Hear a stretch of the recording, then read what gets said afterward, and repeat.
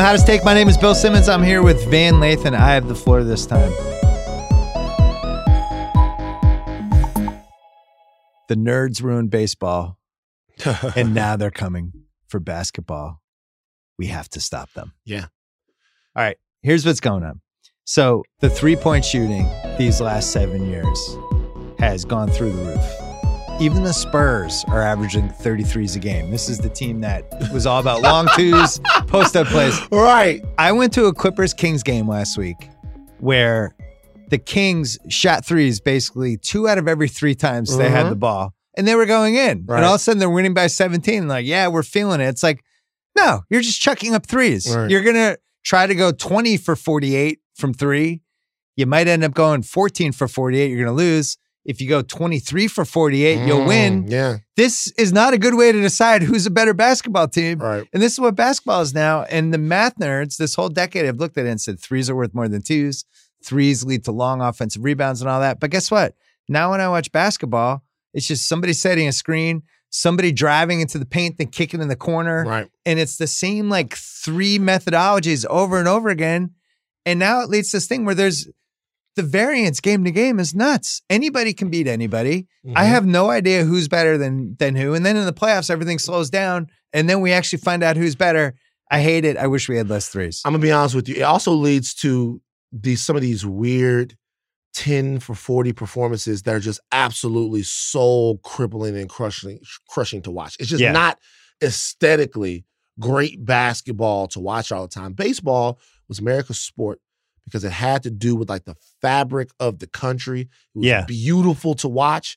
And you could see the guys out there doing their things. And they had flaws. You Definitely had like flaws. your guy Adam Dunn hitting 220 with 40 homers. No, 220 with 40 homers. But even him, in a folksy way, that was a thing, right? The guy can't hit the ball, but when he hits the ball, it goes 700,000 feet. Right. Now, you had a guy hit 320 with a 332 on base percentage, and it was cool. It was he was just trying to get hit every time. Now, though, you can't have a baseball conversation without an advanced MIT degree. Right. And it chips away from the fabric of the game.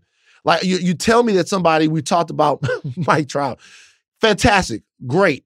You're trying to tell me how Mike Trout is the greatest player of his generation, and then they're not really winning.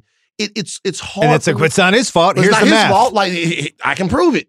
Like, I don't need a calculator for you to tell me the define greatness to me. And I think that's really kicked a lot of people out of baseball because you can't just watch the game anymore. Well, the problem is you can't argue about it because I remember the late 90s, there was always the Nomar versus Jeter argument and stuff like that. That just got recycled, by the way. Right. And we would have these arguments. We'd look at the basic stats, right? Batting average, home runs, runs batted in. But it really came down to I watched the game and here's how I feel. Right. You know, and now it's like if you had that argument, you'd be like, no, Nomar's better. And you would list the 7 mathematical reasons why Nomar was better offensively and why Jeter's defense wasn't as good as you thought because of this. And I'm not saying all that stuff's not valid. I just enjoyed arguing about baseball. And I never have baseball arguments anymore. Right now, there's a really good baseball argument because as we're taping this, the Red Sox haven't traded Mookie Betts yet. Right. And it's like, well, he wants Trout money. Well, obviously, he doesn't do Trout money. That's a credible amount of money. Well, if you look at the math, he's actually very close to Trout and should probably make 85% of it. And it's like, well, they overpaid Mike Trout and it's really hurt their team. Yeah.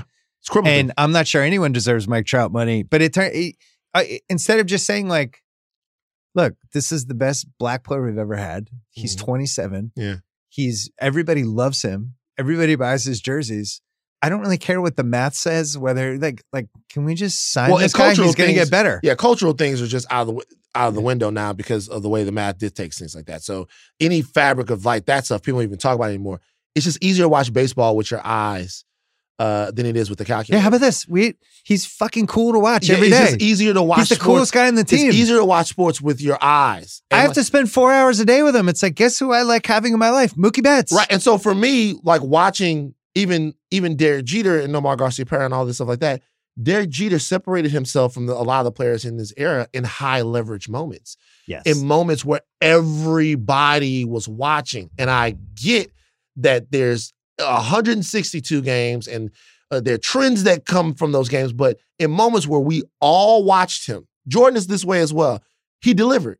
Like, they delivered. They did their thing. Then somebody's like, well, the clutch stats say this. And I'll be like, look, all I know is when I was rooting against Derek Jeter, which I did for a huge chunk of my life. He killed you. I never wanted him to come up with 2 outs and a guy in second base in the 8th inning, ever. Right. I don't care what kind of slump he was in. I don't care what the math said.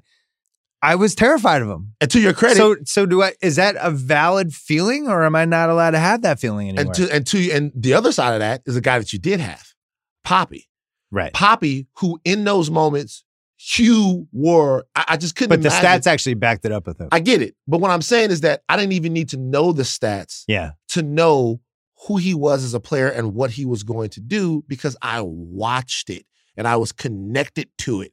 So you couldn't undo it, whatever mathematical prestidigitation that you want to do.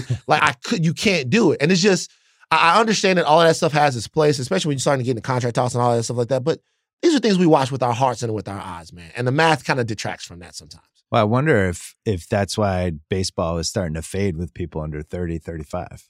Yeah, I mean, one of the many reasons. At this particular point, I mean, there are differences between those sports just aesthetically and the other sports that are played. But you never want to have it, and this is kind of why the NBA changing the rules of the All-Star game and all that stuff like that is stupid. You never want too much of an investment for people to be connected to your game. Meaning, I don't want to have to go get a math. Moneyball was it for me. That was I get it. I watched it. I get it.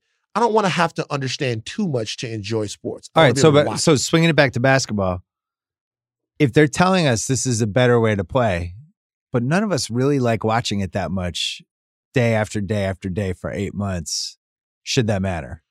Because the argument would be, look, this is mathematically the best way to win is to take more threes. It spreads the floor. The points per 100% possessions is up. The offenses are more efficient. It's easier to replicate. In the old days, you needed like Hakeem and Patrick Ewing and these guys to funnel everything through low post. Then you needed like Michael Jordan or T-Mac or Vince or Kobe. You needed like the creator. And now it's like you can actually form a really good offense with 3-point shooters. So why wouldn't we do it this way? And the answer is you can. I'm just pretty bored during the regular season. Look, we're having this conversation right now. And for a whole generation of people, this is their basketball. So they probably don't have the same concerns that we have right now. But I'll tell you this. Yeah, because we have a little history. Right, we have a little history. But I'll tell you this. It's just not as, I love all the players in the league. I love the product in terms of what the NBA means culturally. It's just not as fun to watch as it used to be. And that's just that. Well, it's just not as fun to watch. Here's how we fix it, Van Lathan. Get rid of the corner three. Make the arc go out 4 feet before the corner. And we can't get rid of the corner three because I need guys like it's out. I got guys rid like of Tucker. And I still don't want those guys to get paid. I want those guys to get paid. They're making a living off corner threes. I don't want to cut nobody's pockets off. What if teams had the right to decide whether they had corner threes or not? So it'd be like in baseball, like we have the green monster, right? Nobody else has it. Boston is like, hey, if you hit a shot to left field, it's got to clear by 30 feet or it's going to hit the wall and be a double. Yeah. Some teams like Memphis could be like, yeah, we're getting rid of corner threes. Getting rid of the corner three. We're building a team that doesn't actually have any corner three shooters. And then when people play here, we have this advantage. Right. Teams will be screwed up. We'll gain 5-6 points. It's a fantastic fantasy to have. The movable three-point line. Now we're talking. This Kid Saved Basketball for Van Lathan. I'm Bill Simmons. This was The Hottest Take.